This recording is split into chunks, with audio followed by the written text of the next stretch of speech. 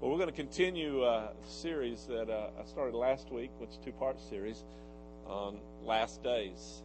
I preached at the beginning of the year on preparation, and one of the things that's so crucial about preparation is to understand.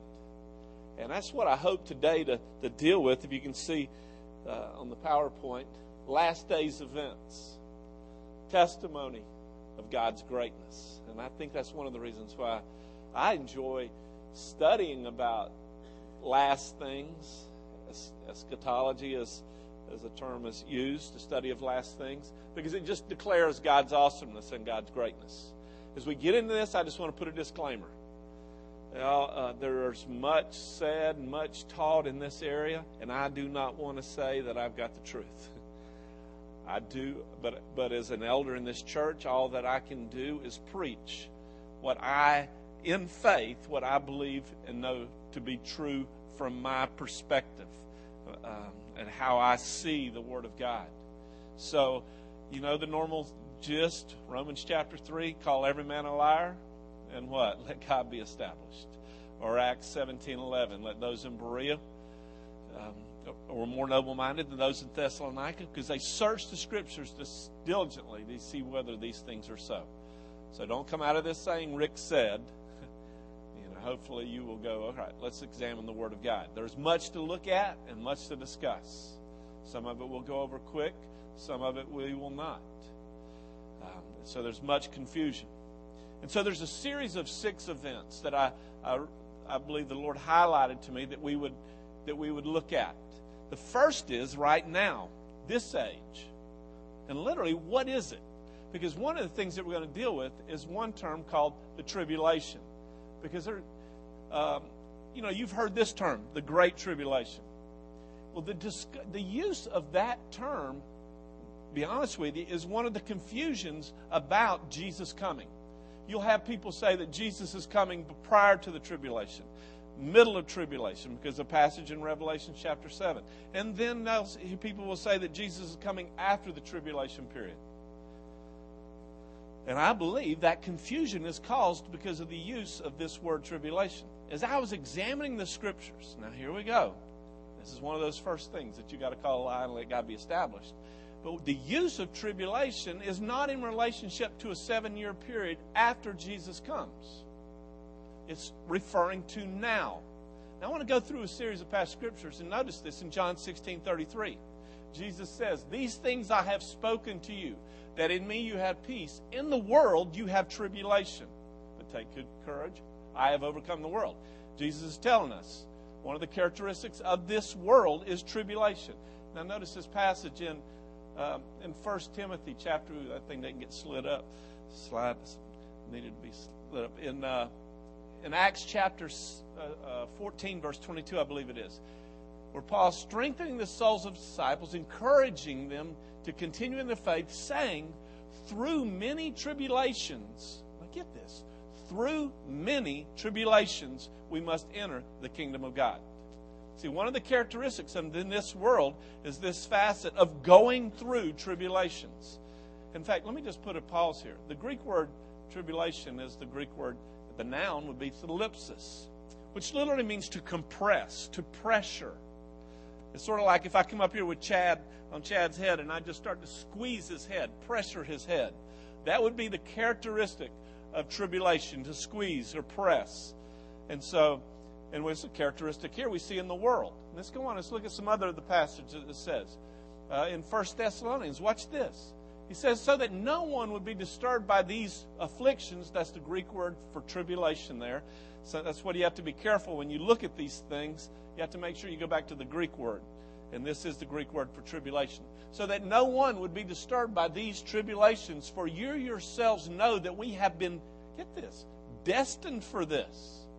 For indeed, when we were with you, we kept telling you in advance that we were going to suffer tribulation. And so it came to pass, as you know. Now, it's interesting. And there's a passage we're going to look at a little later in Revelation chapter 7, where it's talking about us. In the midst, it's talking about in the middle of the tribulation period, or in the tribulation period.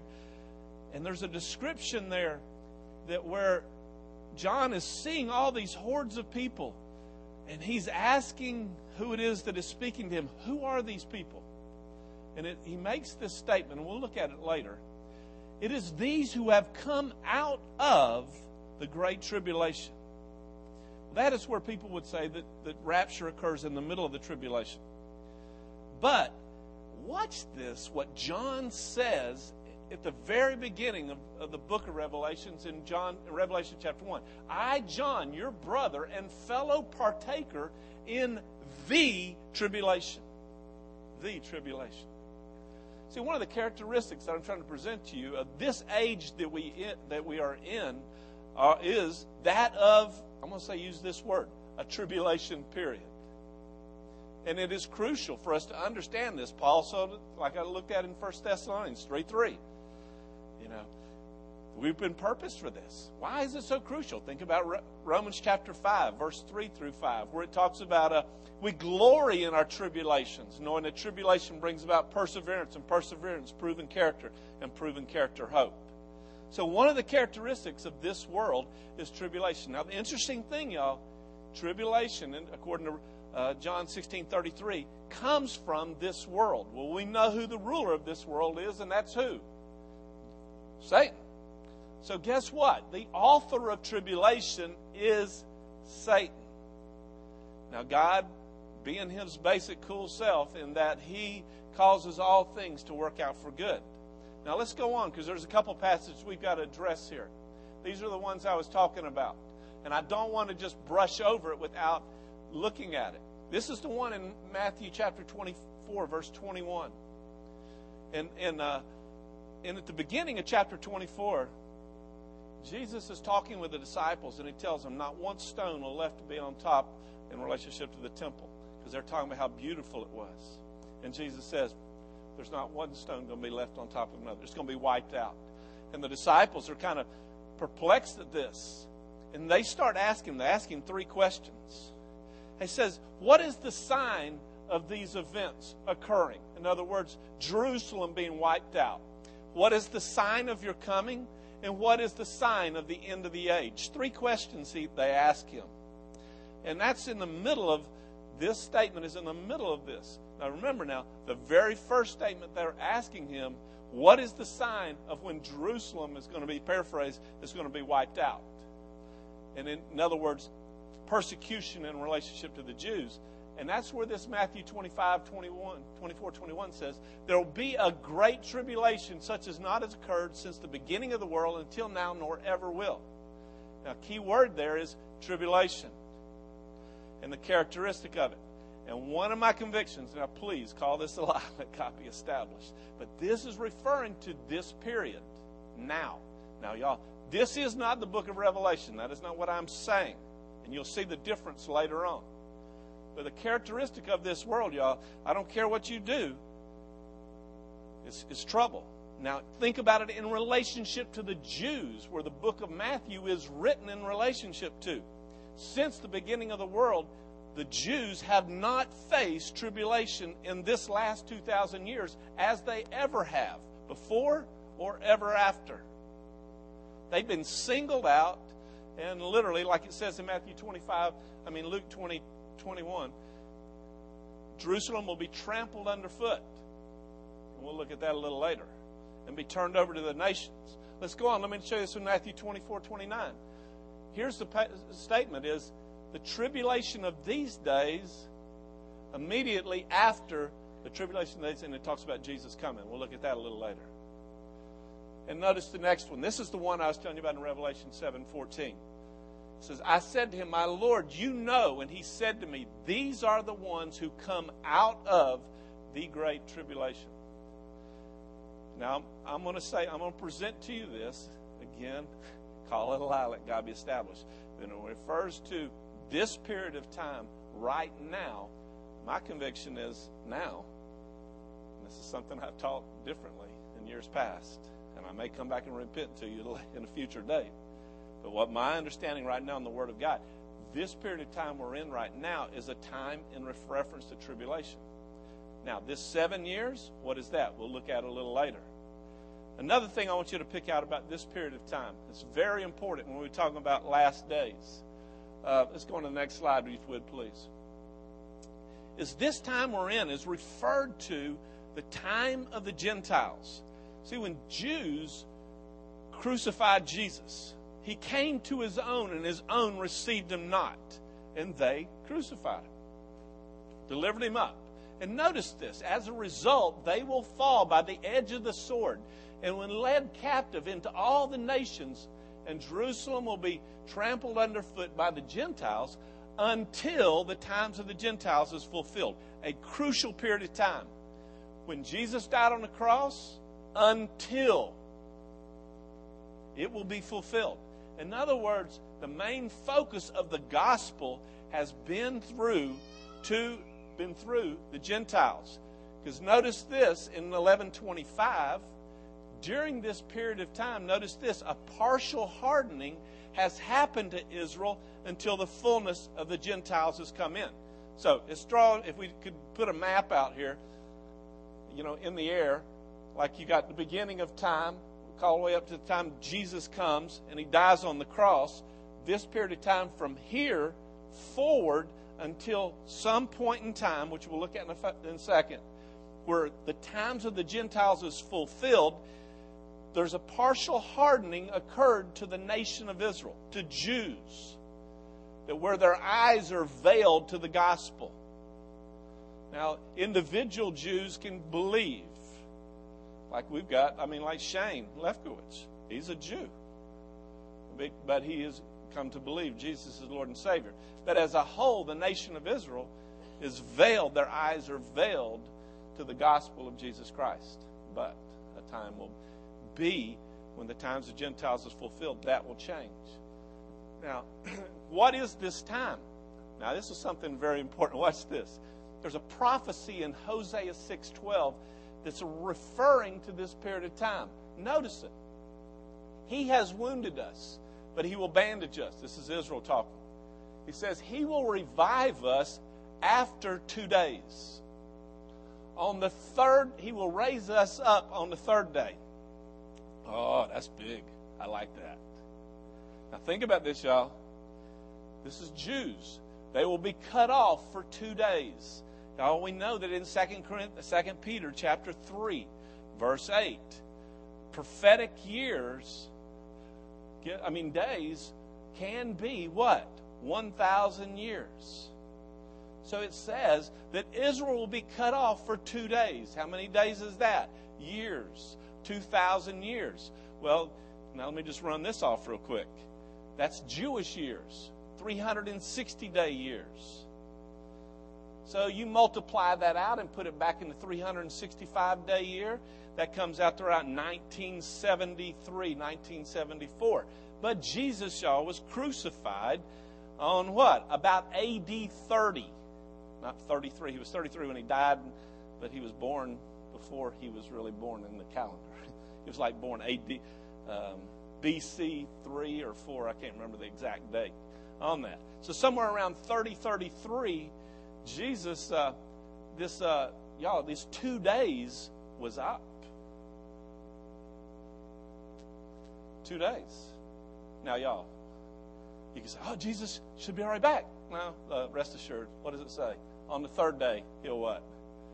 So somewhere, y'all, between now and somewhere around 3005, he comes back. So you tell him Rick Sizemore has predicted that Jesus is coming back.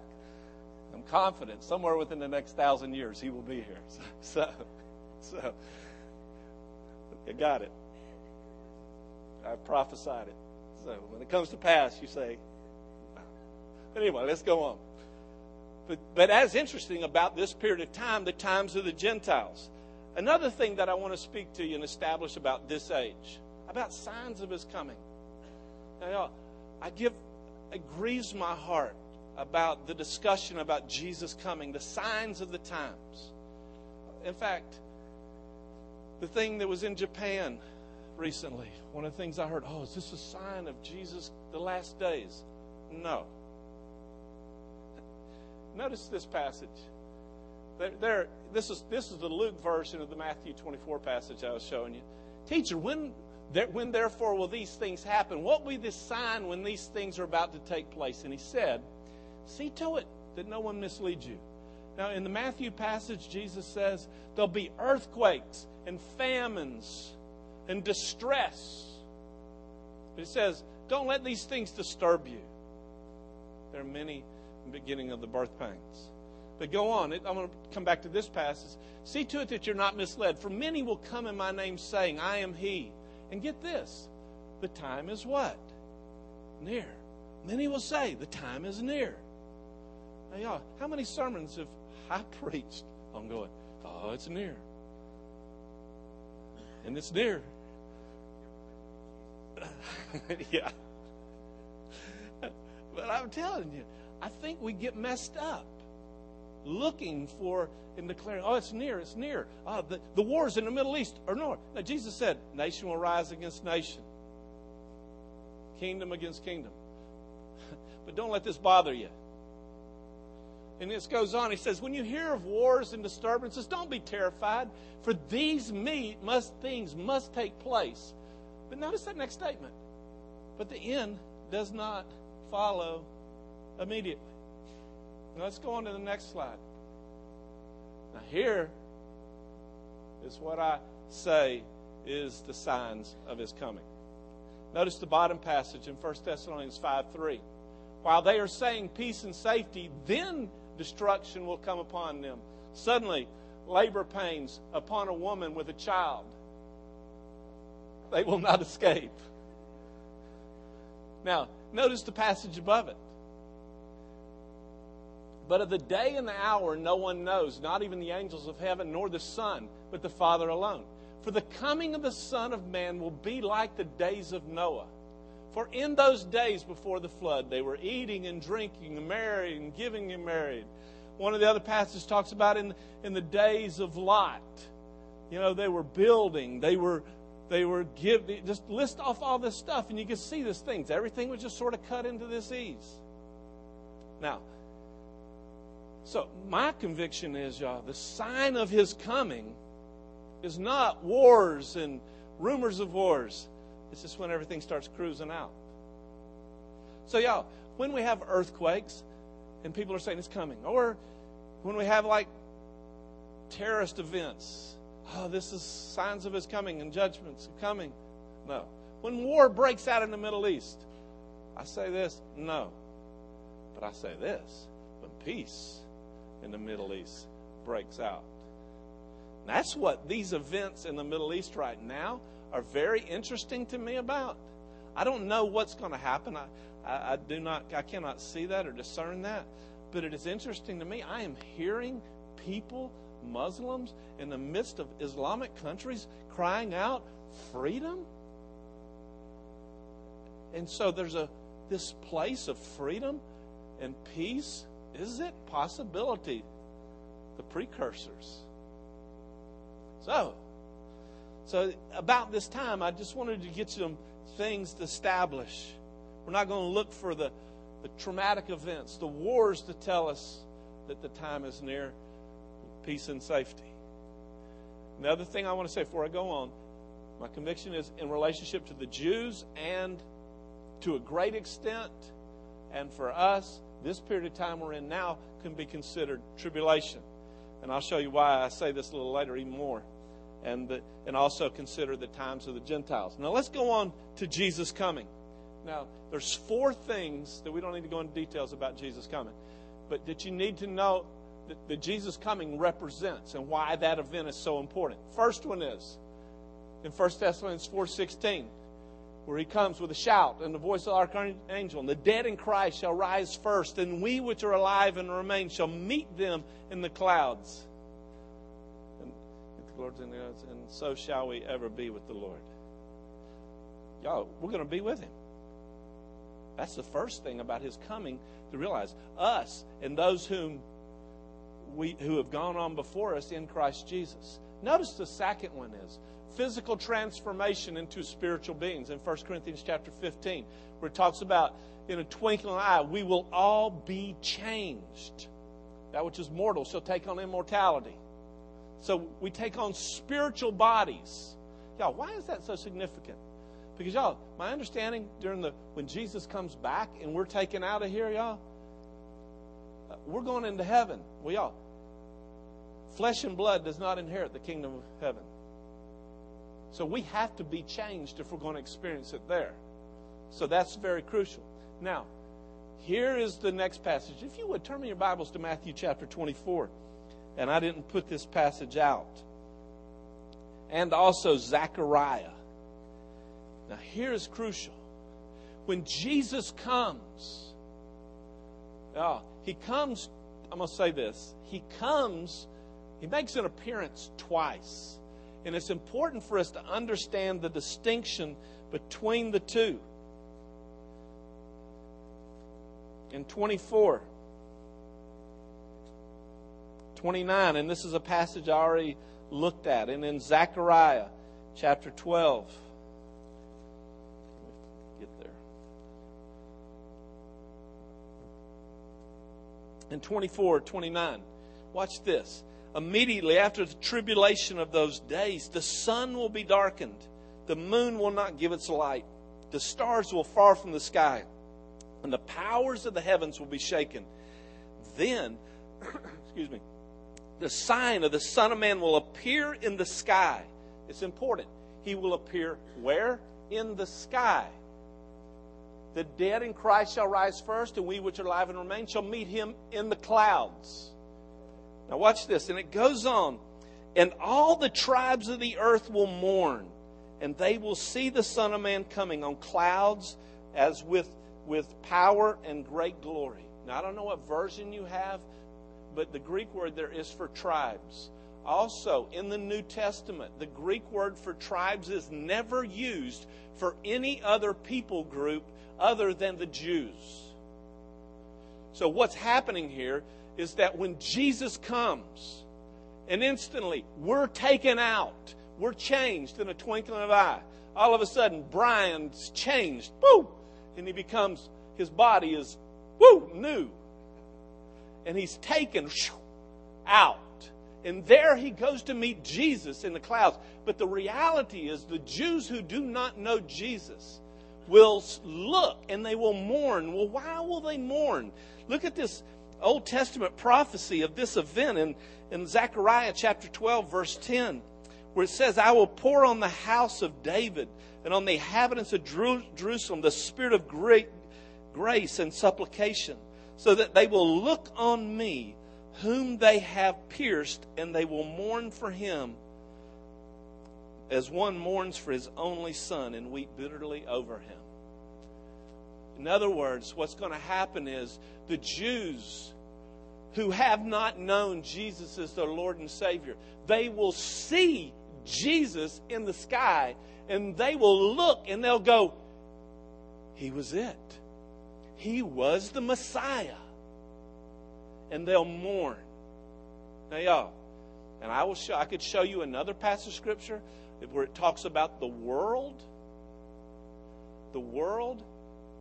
And the world will not repent to turn to Jesus. The world's hearts, in fact, 2 Thessalonians chapter 2, the world's hearts will be hardened. If they heard the gospel, their hearts will be hardened, that they will believe a lie. In 2 Thessalonians chapter 2, about verse 8 or 9. But so, in other words, what happens is, and one of my convictions is, the end of the times of the Gentiles is Jesus coming. That is the event that triggers the Jews to repent. Now let's go on. Another thing about why Jesus coming is so important.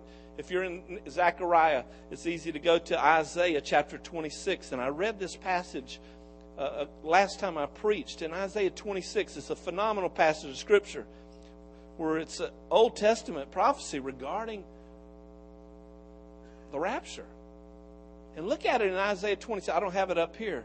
But it says this, your dead will live, your corpses will rise. The dead in Christ shall rise first. It says, you who lie in the dust, awake, shout for joy, your dew is of the dawn.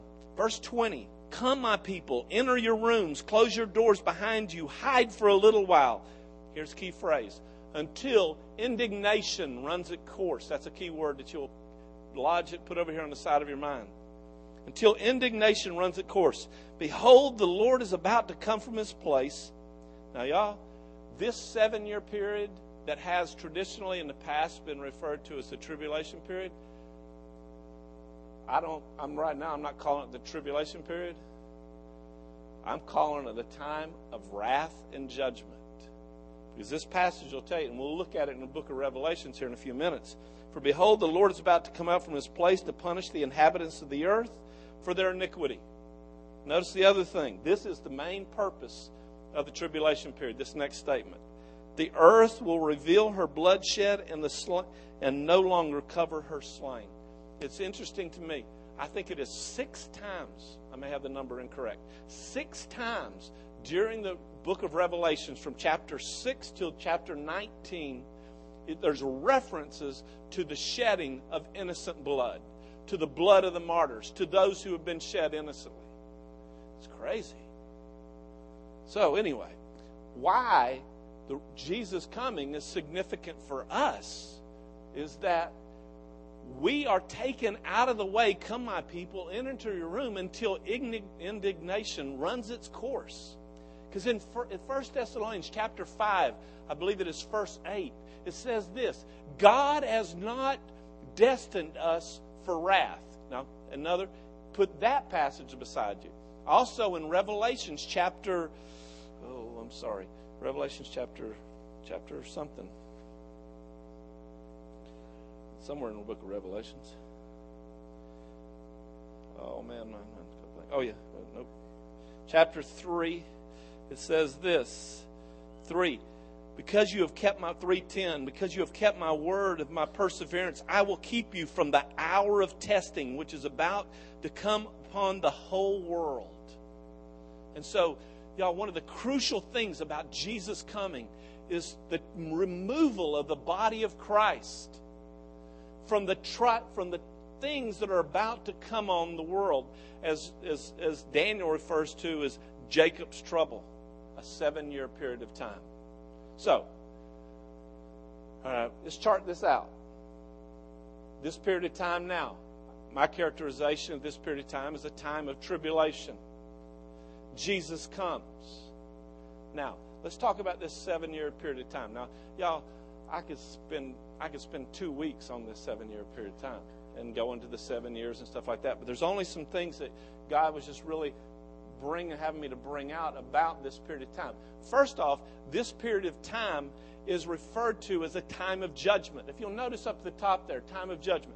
13 times there's reference to this being a time of the judgment of God. Y'all, in 6 through 19, 13 chapters, one chapter per one time, at least one time per chapter, many times. It's not mentioned in chapters, but it's a period of time in relationship to judgment. This is an example. When the Lamb broke the 5th seal, underneath the altar, the souls of those who had been slain because of the Word of God, because of the testimony they had maintained. Go on down. What's this? How long, O Lord, holy and true, will you refrain from judging and avenging our blood on those who dwell on the earth? Now remember the Isaiah passage? Now y'all, I just picked one passage out.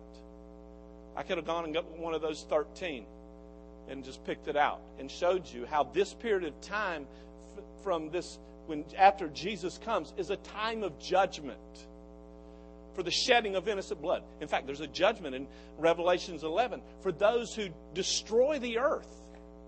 So this deal about taking care of the earth, I think God really it's important to Him we take care of His place He built. So there's a judgment in relationship to that. Now let's go on. The second thing you'll see referenced in this 7-year period of time, it's a time of wrath. Now y'all, I'm big about the character and nature of God, about God being a God of loving kindness and truth. The foundations of His throne are justice and righteousness. But y'all, that's what's going on during the tribulation period. A time of justice and righteousness. And notice the phrase here, wrath. Now, it's interesting. There's 3 major types of things that appear in the book of Revelations. bowls, trumpets, and seals. In fact, I spoke them out of order. It's seals, trumpets, and bowls. And there's, like when Jesus, the Lamb of God, starts breaking the seals. Notice this passage in chapter 6. This is after the seventh seal. And it's a summary statement. Notice this. And they said to the mountains, this is the people who are on the earth, and to the rocks, fall on us, hide us from the presence of him who sits on the throne, and from the wrath of the Lamb, for the great day of their wrath, God the Father and the Lamb of God, their wrath has come, and who's able to stand? So this tribulation period is a time of judgment. Well, I already said it. This period of time, this 7-year period of time, is a time of judgment and a time of wrath. Now, notice this other one in relationship to the, pulled this one out in relationship to the trumpets. And I'm sorry, then I heard a loud voice, a temple saying to the 7 angels, go pour out. What is that passage? I'm sorry, y'all. I need to fix that. Time up. This 16:1. Sorry about that.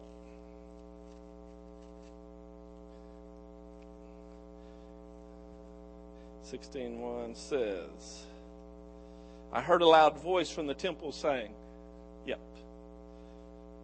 You got it? Oh, good. Go pour out on the earth the 7 bowls of wrath.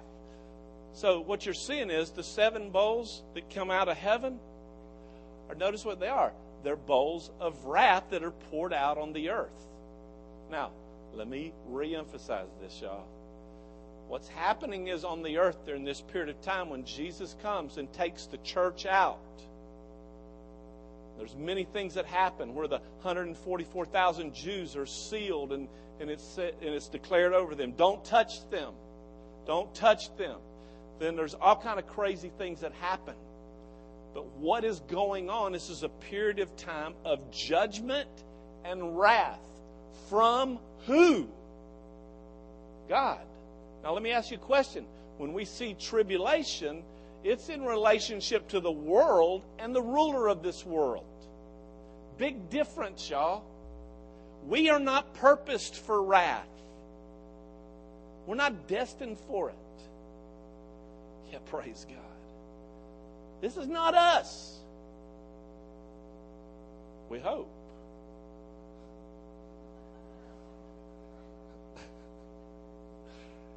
I'm going to bet on theology. Yeah. This is the one I want. But this ain't why I believe in it. Because I'm convinced of the Word of God in relationship to it. But anyway, so this period of time is judgment and wrath. But it is also of something else. And I could reverse the order in this. It's a period of time in relationship to Satan, the Antichrist, and the false prophet. Notice this passage of Scripture in Revelation 16:13. I saw, y'all, the Lord gave me this passage of Scripture Monday morning. Remember what I preached last week? There are 4 spirits that's been going out into the world. And remember I told y'all there's an overarching spirit. It's the spirit of Antichrist. And out of it comes the 3. Jezebel, Absalom, and apostasy. Watch this. I saw coming out of the mouth of the dragon and out of the mouth of the beast, out of the mouth of the false prophet. That's the spirit of Antichrist. Watch this. 3 unclean spirits like frogs, for they are spirits of demons performing signs which go out to the kings of the world. So go out to the kings of the world to deceive. Now watch this. Why? To gather them together for war of the great day of God the Almighty. Now, y'all, what's happening in the tribulation period? The earth is revealing its bloodshed. Every act of injustice or unrighteousness that ever occurred on the face of this earth, y'all, is dealt with in relationship to the nations. Individually, things are dealt with. Not totally there, what I just said. But in other words, in relationship to the nations and the shedding of innocent blood, the earth will reveal its blood shed. Wrath and judgment are coming. The avenging of shedding of innocent blood is atoned for. The judgments of a church that's a false prophet is being dealt with. I don't want to go into that deal. There's many things that people preach about. What is the false prophet? What is the one world religion that appears up during this 7-year period of time? There are some interesting statements about that. that I don't want to go into at this point in time. But whatever it is, the false prophet deals with mightily and deceives many. And many signs and wonders occur out of this. Now, but the purpose of this period of time, this 7-year period of time, is the revealing of Satan. All of his cards are laid out on the table. It's like if you want to get rid of a big rat, put out some bait. Draw them out, and then get them. The movie, a movie I really enjoyed watching, The Ghost in the Darkness. I don't know if you ever watched that movie. When I first saw the title, I thought, I don't want to see it. It's about ghosts. But it's not about ghosts. It's about, in Africa, they were building a bridge, and about these 2 lions who were terrorizing the people who were building the bridge. Supposedly a true story. These 2 lions. And Val Kilmer was in it, and Jeff Bridges? Michael Douglas is in it. And they try to kill these 2 lions. Well, before they kill these lions, what they would do is they would draw them out into the out, and then they kill them. And that's what the deal is here. During this 7-year period of time, all of a sudden, restraint is removed. Now, I'm going to quote a passage of scripture that we don't have. 2 Thessalonians chapter 2 talks about this. It talks about the man of lawlessness will not be revealed until he who restrains him is taken out of the way. Now, you look at that 2 Thessalonians passage, he who restrains him is the Holy Spirit. When the Holy Spirit, he is taken out of the way, the man of lawlessness is revealed. Remember this point in time right here? Jesus coming. I could have gone this. When we're taken out of the way, because the Holy Spirit will never be taken from us. But the Holy Spirit is removed, then he the one who restrains him, the Antichrist will be revealed in this 7-year period of time. And then, right at the end, that's when everything pops. And let's go to the next thing. Is that when Jesus comes to this earth. Now, let's review this. This period of time right now, tribulation. Jesus comes. Jesus comes. 7 years, a period of time of judgment and wrath, and also the revelation, the unveiling of Satan, the Antichrist, and the false prophet are revealed. But at that very end, this is when things get bigger and bigger. Jesus comes in this passage in Revelations 19:11, where it says, I saw heaven opened, and behold, a white horse, and he who sat on it is called Faithful and True. In righteousness he judges and wages war. And the armies which are in heaven, and anytime you see me put dots in there, I couldn't put all the passage scripture in this slide, so I dotted. And the armies which are in heaven, clothed in fine linen, white horse and clean, are following him on white horses. And from his mouth comes a sharp sword, so that with it he may strike down the nations. And now watch this. He will rule them with a rod of iron, and treads the winepress of the fierce wrath of the God Almighty. This is the culmination event of the 7-year period of time. I mean, right here, where he comes out, and with the word of his mouth, he slays. It's like in 2 Thessalonians, where this man of lawlessness, where with the breath of his mouth, he's destroyed Jesus. And we're coming behind him. We think we're big and bad, the armies of heaven, but Jesus is just doing it all himself. He's cleaning clock. The nations have been raised up against him. Yeah, Tom? Do they need to repent during this time? I mean, and to turn to Jesus? I mean, during the 7-year period? Because there's no believers left in the earth, right? They're all gone, right? There's 144,000 that are sealed, and they do start declaring the gospel. And but let me read this 2 Thessalonians passage. That if somebody has heard the gospel and refused it prior to Jesus coming, him who taken away, listen to this very, very carefully. It says, the mystery of lawlessness is already at work. This is 2 Thessalonians 2:7. only he who restrains it will do so until he's taken out of the way. Then that lawless one will be revealed, whom the Lord will slay with the breath of his mouth, to bring to an end by the appearance of his coming. One whose coming is in accordance with the activity of Satan, all power, signs, and false wonders, and deception for those who perish, because they did not, hear this, Tom, those who did not receive the love of the truth so as to be saved. For this reason, God will send upon them a deluding influence, so that they might believe what is false, in order that they might be judged who did not believe the truth, but took pleasure in wickedness. Now, the interesting thing is this. Is people who received the truth are gone. People who have heard the truth and refused it, delusion will be sent over them. They'll believe what's false. They will receive the mark of the beast. And when they receive the mark of the beast, the mark of 666, they have eternal damnation. But there are people on the earth who at this period of time have never heard. These 144,000 will proclaim the gospel. They can be saved. But what the cost is, y'all, the cost of salvation during the tribulation period is blood. Only the problem is what? Not theirs. What blood? How is it done? What happens in the tribulation period? Anybody know? If you don't receive the mark of the beast? Thank you, Tom. Yeah, I keep causing confusion. See, that's my old habits. This 7-year period of time of wrath and judgment. Thank you. What happens if somebody does not receive the mark of the beast? Huh? Do what? Beheaded. They're beheaded. I could have gone into more details about this. But so, Tom, those who do not receive the mark of the beast will be beheaded. Those are the ones that you see that their souls are in the throne crying out during the tribulation period, avenging their blood. You'll see us in Revelation chapter 19. Look at toward the end. There's these ones who did not receive the mark. So, there will be people being saved. But the difference is at great cost it'll be to them. So, and I want to go to this Zechariah passage. If you would turn your Bibles. Oh, I think I have it. Zechariah 14. Now remember Zechariah 12:10? We looked at that. Talked about they will look on him whom they have pierced. Now look at this parallel passage in Zechariah 14. Now remember, two things. One, Jesus appears in the clouds.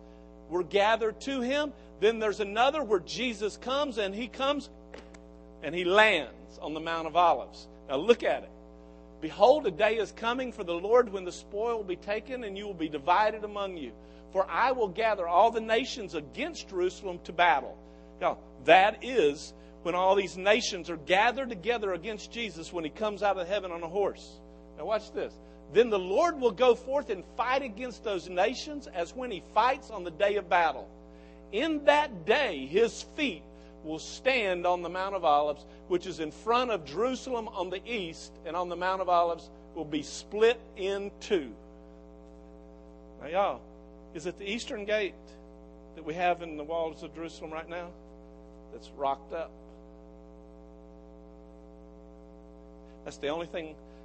If you see Jerusalem, there's a gate, and it's rocked up, and the Muslims did it.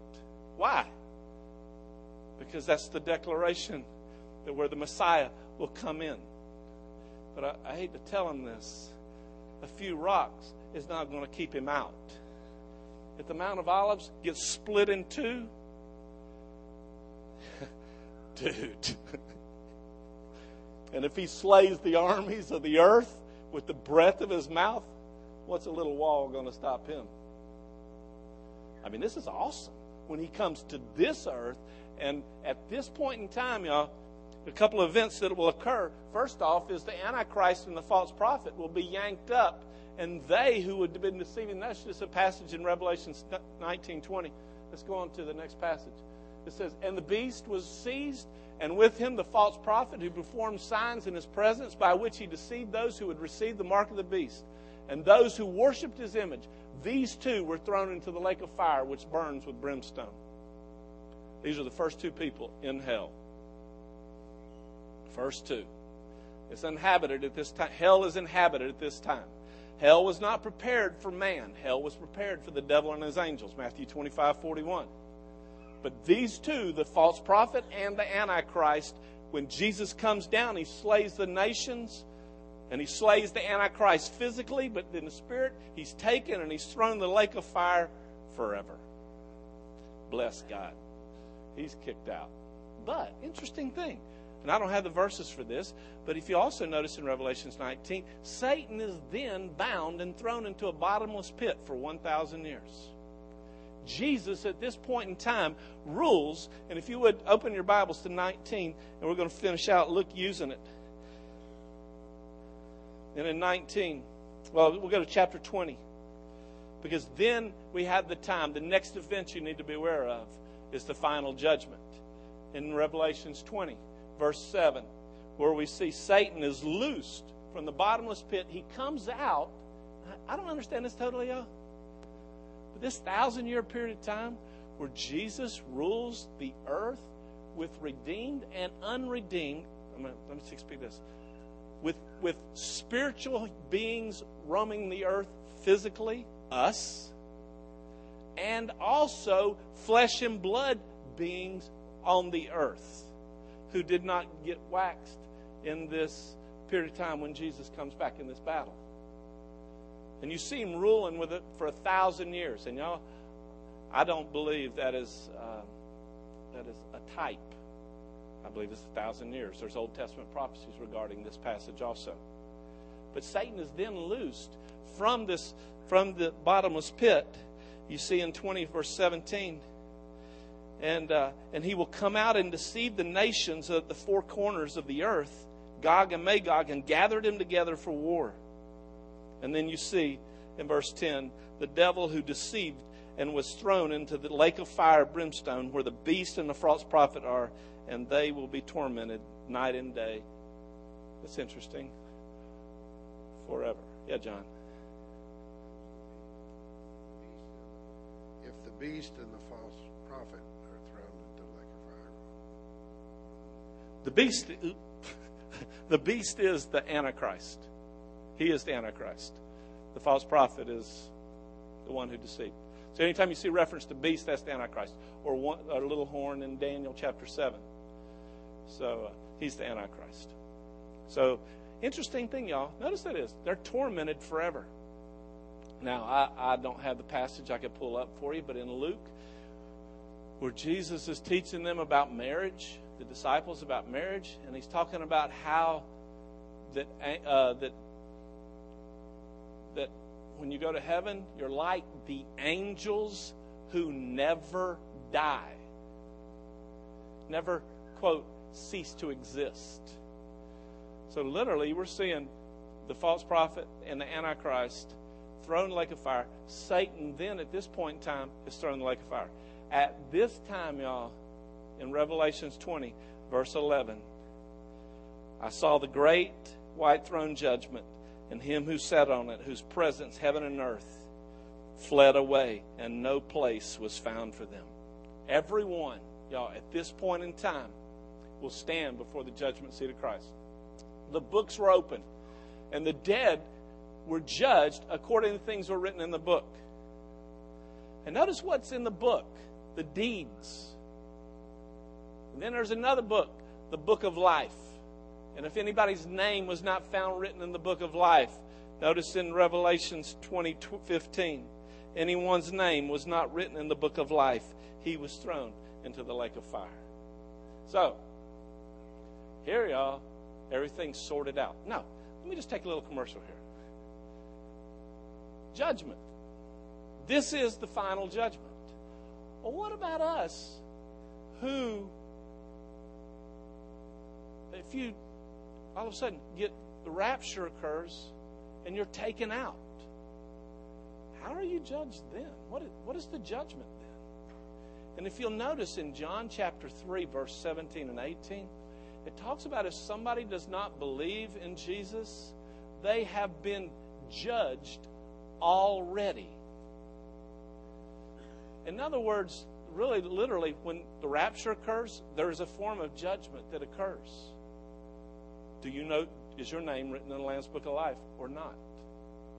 At that point in time. And taken up and resurrected. But at this place, and I don't have time to go into the details of it, but it's where literally judgment in relationship to deeds occur simultaneously with names being written in the Lamb's Book of Life. Now, let me just speak this real quick.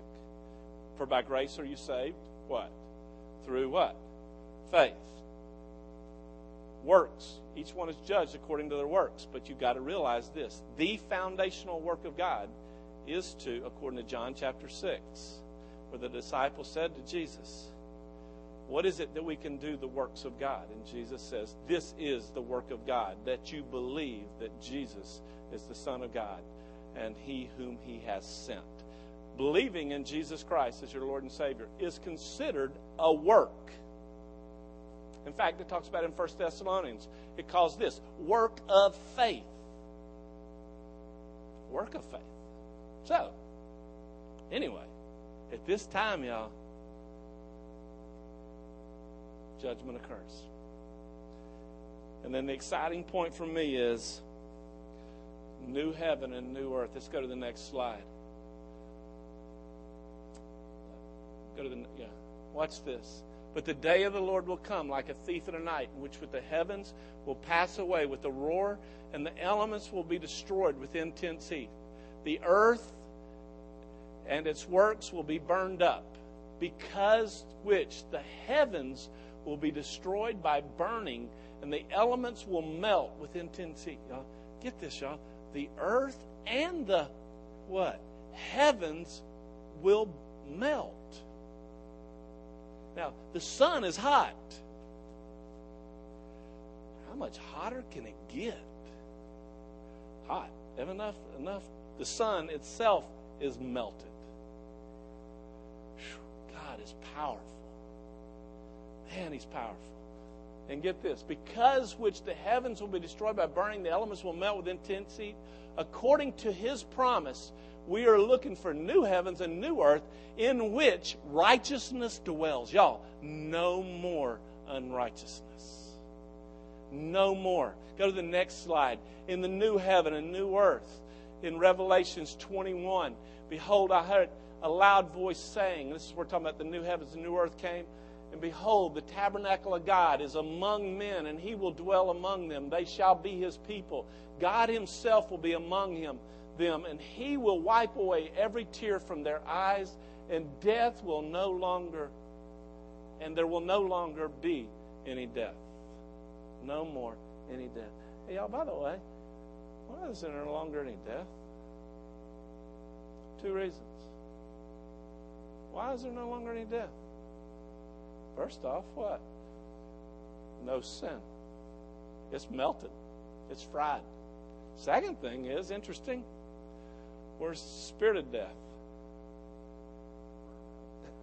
He's burning. Jesus coming. New heavens, new earth. Now, last days. Now, let me just run through what we did. There were 6 events that I felt like that God was highlighting us for to have a basic understanding. Again, the warning is for you this, to call this a lie, let God be established. But this period of time that we're in right now, my understanding, is a time of tribulation. John himself calls that this. He's a fellow partaker of the tribulation with us. Jesus comes. He comes to be with Him. He comes to transform us to the likeness of Him. We know that when He appears, we shall be like Him. He also, at that point in time, the Jews will look on whom they have pierced, and there they will repent. For we are taking up into heaven until indignation runs its course for 7 years. During this 7-year period of time, it's a time declared as wrath, judgment, and the revelation of Satan and the false prophet and the Antichrist during this period of time. At the end of it, everything is dealt with. Jesus comes to this earth. His feet will hit and land on the Mount of Olives. Dude, it would be really cool if while I'm in Lebanon, He does that. I'm sure I could see it.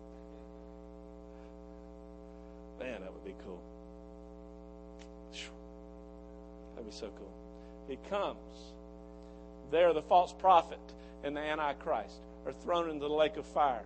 There, Satan is bound hand and foot for 1,000 years. Jesus rules on this earth for 1,000 years. At the end of 1,000 years, there, Satan is loosed from the bottomless pit, released and deceives the nation. They rise up against Jesus and the armies of God. There, God, the Father, out of heaven, bust head, big time. That's it. No longer. He plays around. That's it.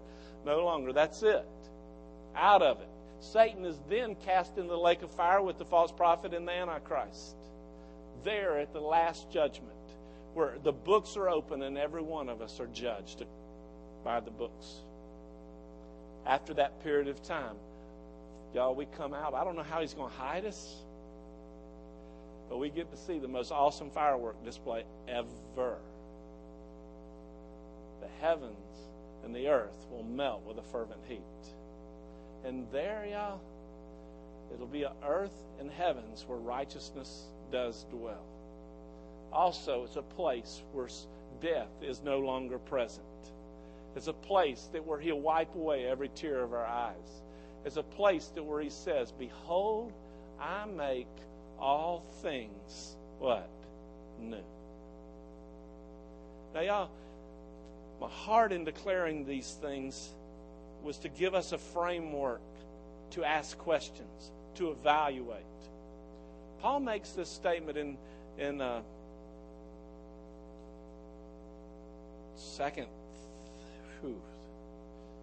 Thessalonians chapter 3, I believe it is. 5:1. I'm sorry, 1 Thessalonians 5:1. It says, now as to the times and epochs, brethren, you have no need of anything to be written to you, for you yourselves know full well the day of the Lord will come as a thief in the night. Now, y'all, I believe this. I don't know how soon it is, and I don't want to say something. I hope it is right now.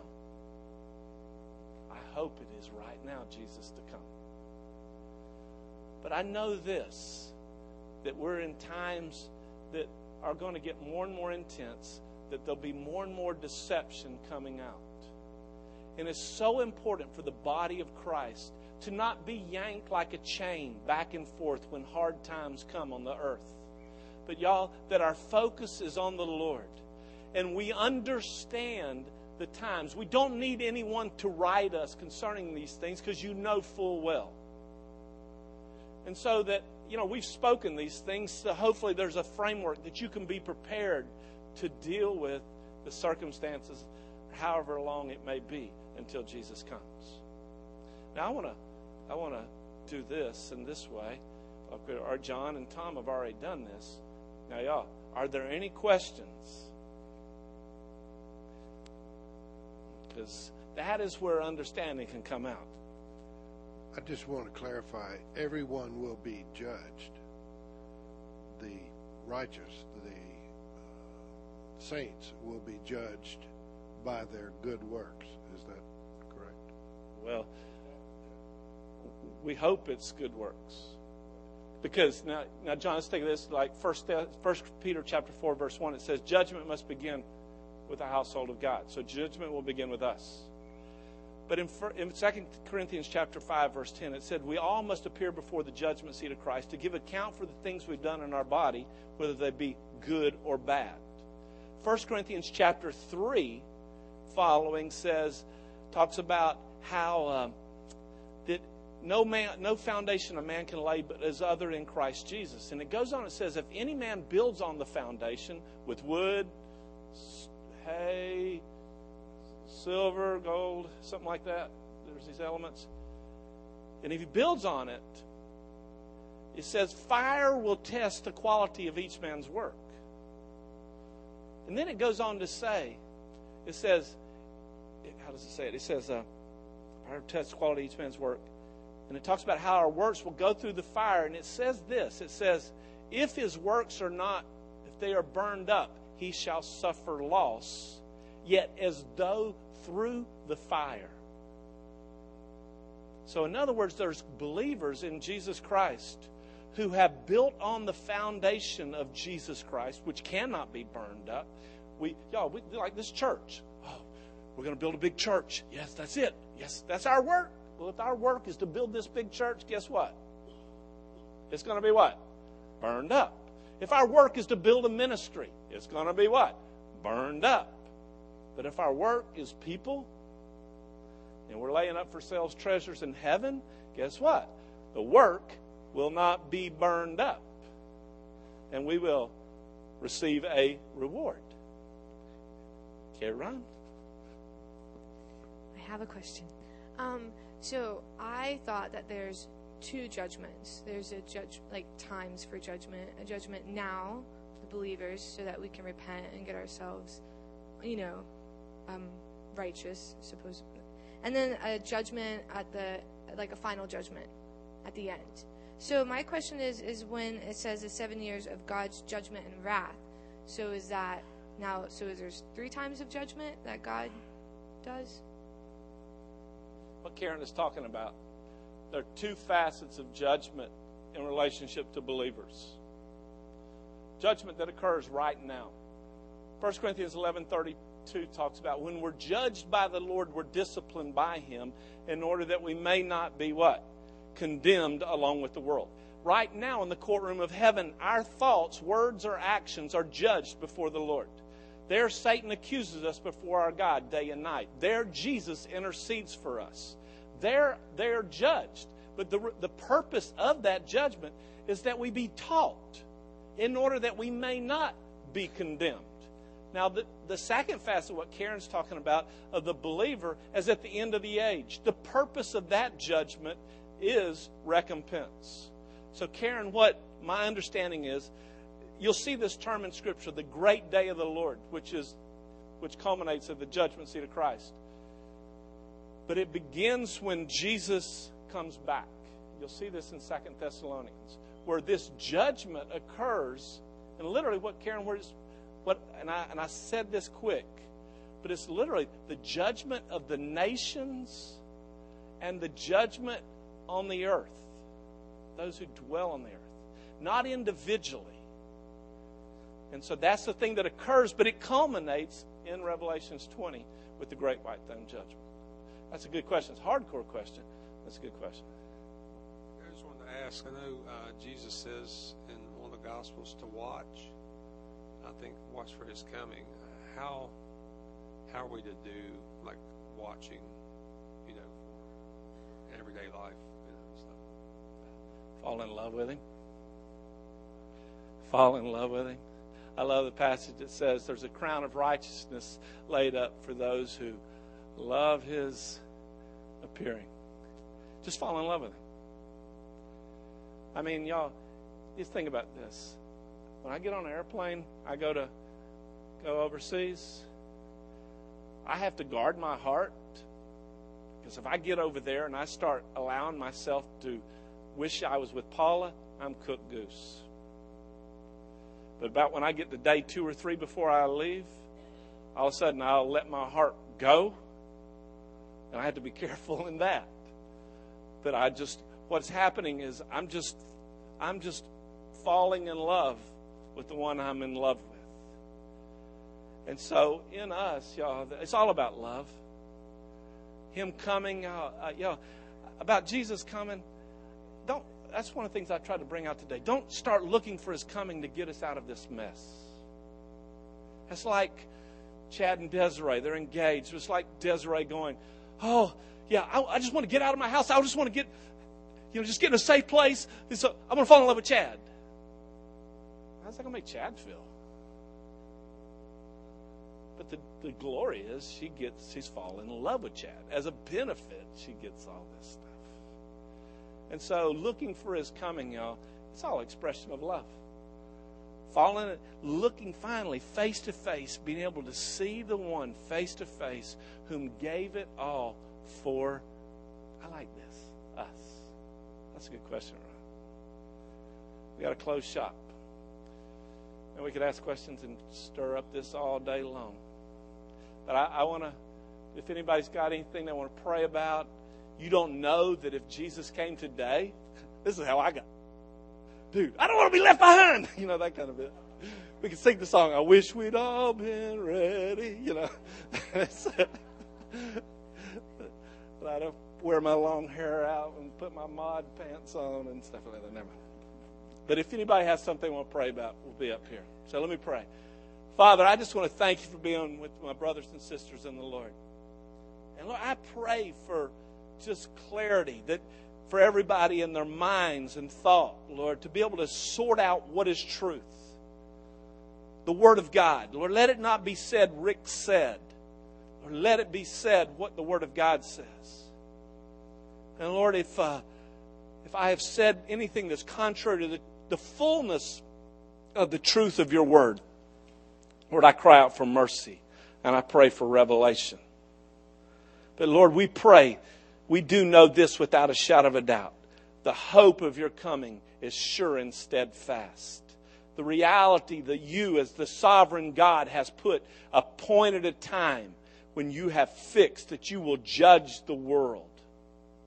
So Lord, we just thank you that we know you. You are the one who says to us, come into your secret place. You are a safe place for us. But Lord, for those who practice unrighteousness and delight in the shedding of blood, in the afflicting of harm, and not caring for the homeless and the broken and the wounded, Lord, your heart breaks, and those you will take vengeance on their behalf. And Lord, let it be with us that we align ourselves with you in the fullness of your character and your righteousness. I thank you, Lord, for my brothers and sisters. In Jesus' name, amen. God bless y'all. And I'll be up front up here.